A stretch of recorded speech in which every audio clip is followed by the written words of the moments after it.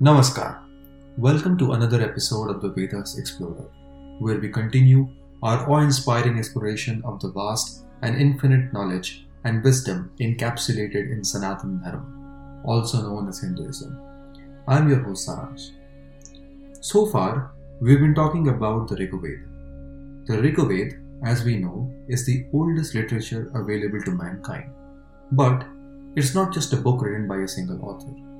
We have discussed how it contains knowledge that came in the form of revelations to seers. But there is evidence to suggest that this didn't just happen overnight, nor did it happen over the course of weeks or years, but rather lifetimes.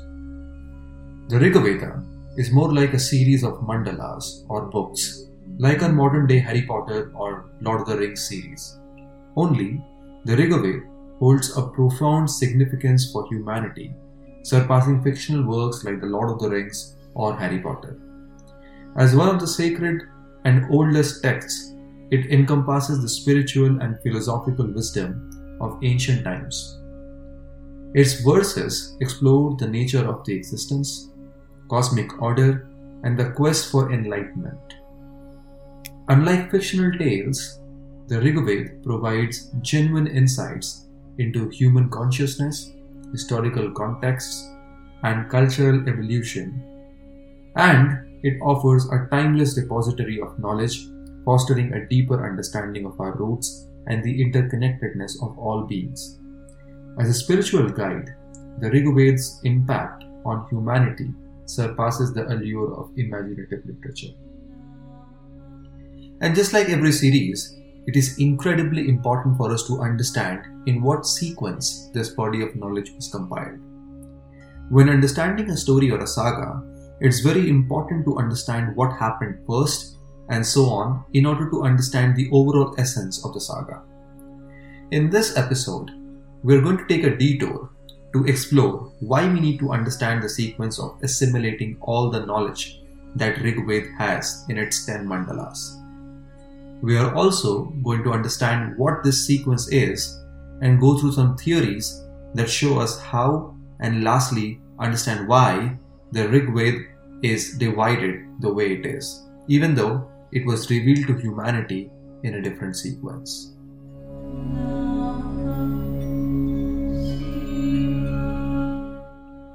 In case of the Rig Veda, I can give you 10 reasons why it's important to know the sequence in which the knowledge in Rig Veda was conceived.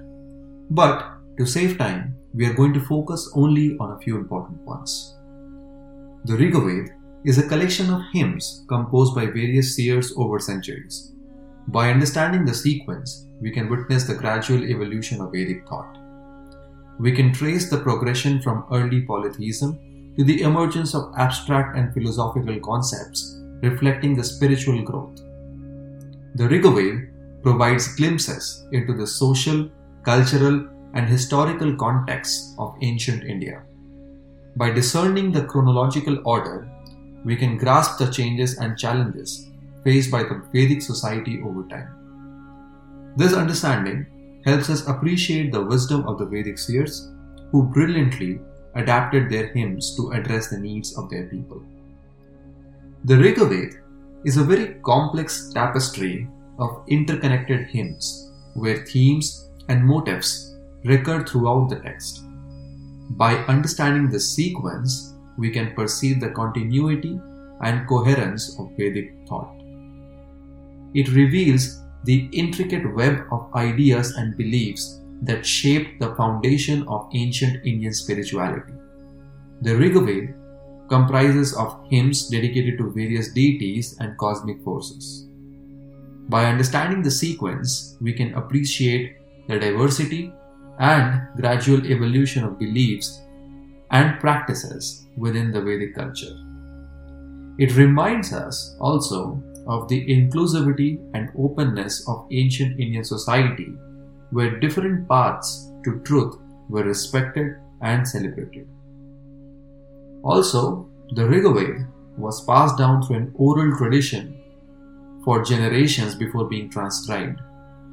Understanding this sequence helps us appreciate the meticulous preservation of this ancient knowledge by the Vedic rishis. And lastly, since I told you I'm not going to bore you with all the 10 points, understanding the sequence of the Rig Veda fosters a profound connection with our spiritual heritage. It allows us to approach these ancient hymns with reverence and curiosity, seeking deeper meanings and insights. Now that we know the importance of understanding the sequence in which this knowledge was revealed to us, let's go a level deeper to understand what the sequence actually is.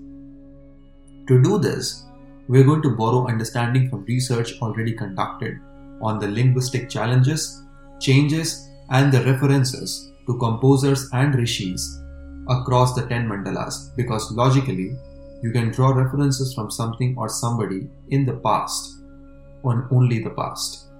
So, let's dive right in.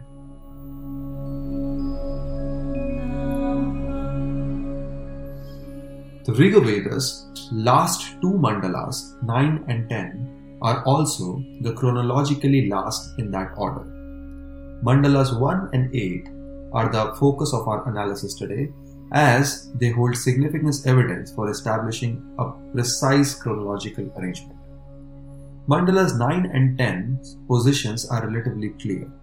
Mandala 10 is undoubtedly the last chronologically, marked by distinct linguistic changes from the earlier ones. The language in Mandala 10 reflects a later stage of Rig Vedic language, with new words and inflections not found in the earlier mandalas. On the other hand, Mandala 9 is earlier than Mandala 10 but later than the first 8 mandalas. It serves as an appendix grouping hymns to Soma by rishis from all the 10 families.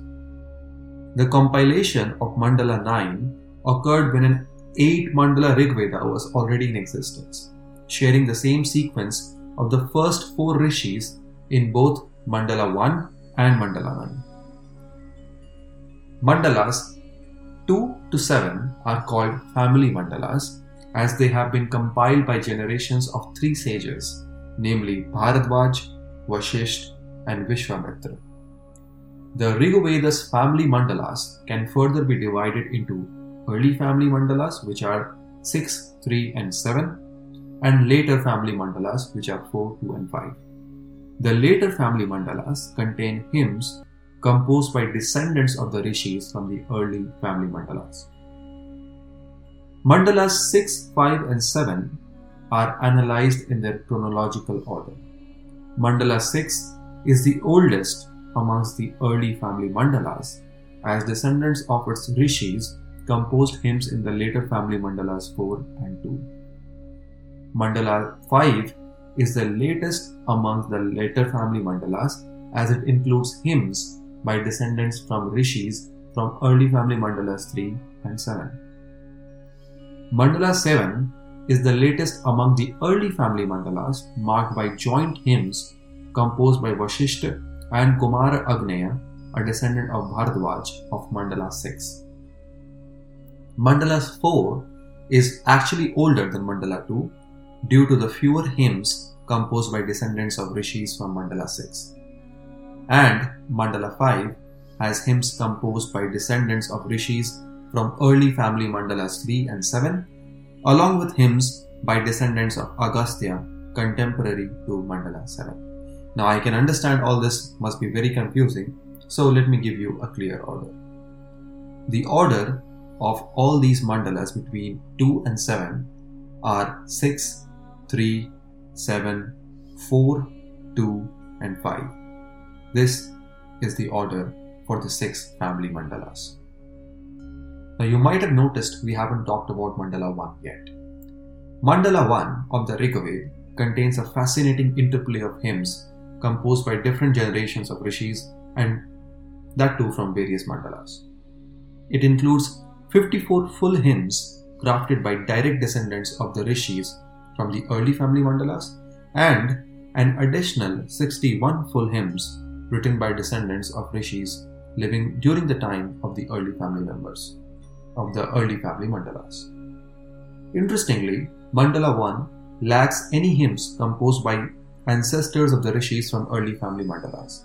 However, it features 21 full hymns authored by ancestors of rishis from the later family mandalas, including compositions by contemporaries of rishis belonging to the later family mandalas, who are also descendants of rishis from the early family mandalas or even Mandala 1 itself.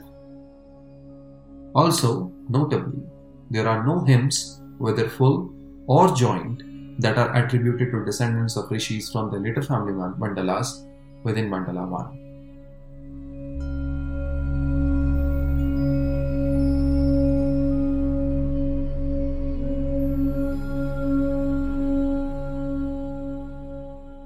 This intricate arrangement highlights the dynamic nature of the Rig Vedic tradition, showcasing the intertwining legacies of its seers across the different mandalas, while also proving that Mandala 1 is not just younger than the early family mandalas, but is both earlier than and contemporary to the later family mandalas.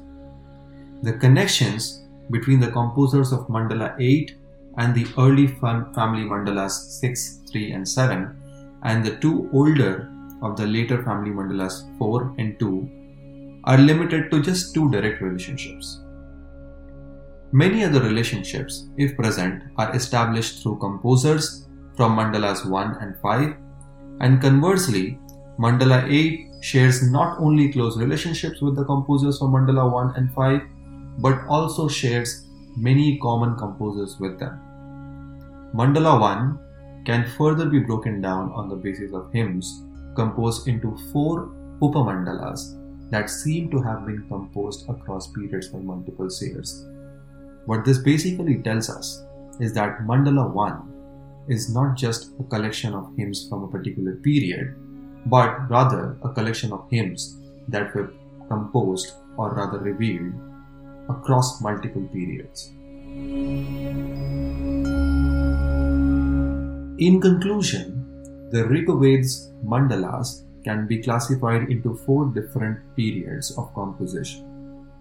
The early period includes mandalas 6, 3, 7 and the early upamandalas of Mandala 1. In the middle period, we find mandalas 4 and 2 along with the middle upamandalas of Mandala 1, as well as the earlier section of the general upamandalas of Mandala 1. Moving on to the late period, it encompasses Mandala 5 and 8 and the late upamandalas of Mandala 1 and the latter part of the general upamandalas of Mandala 1.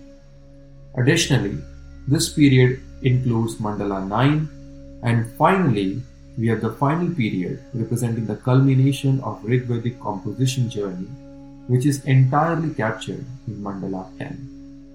These distinct periods shed light on the evolutionary progress of Rig Veda's composition and offer valuable insights into the ancient seers' intellectual and spiritual journey. So, the order comes out to be 6, 3, 7 and some early upamandalas of Mandala 1, then come 4 and 2 along with some other middle upamandalas of Mandala 1, moving on to mandalas 5 and 8 and some later upamandalas or general upamandalas of Mandala 1, and lastly 9 along with some more last upamandalas of Mandala 1, and finally Mandala 10.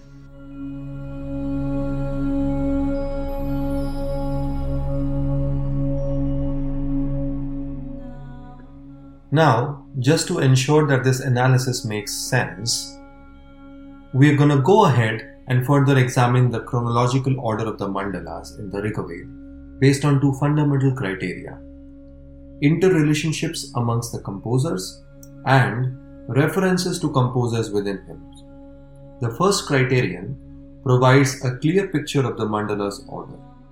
The second establishes the chronological sequence based on references to composers from the mandalas.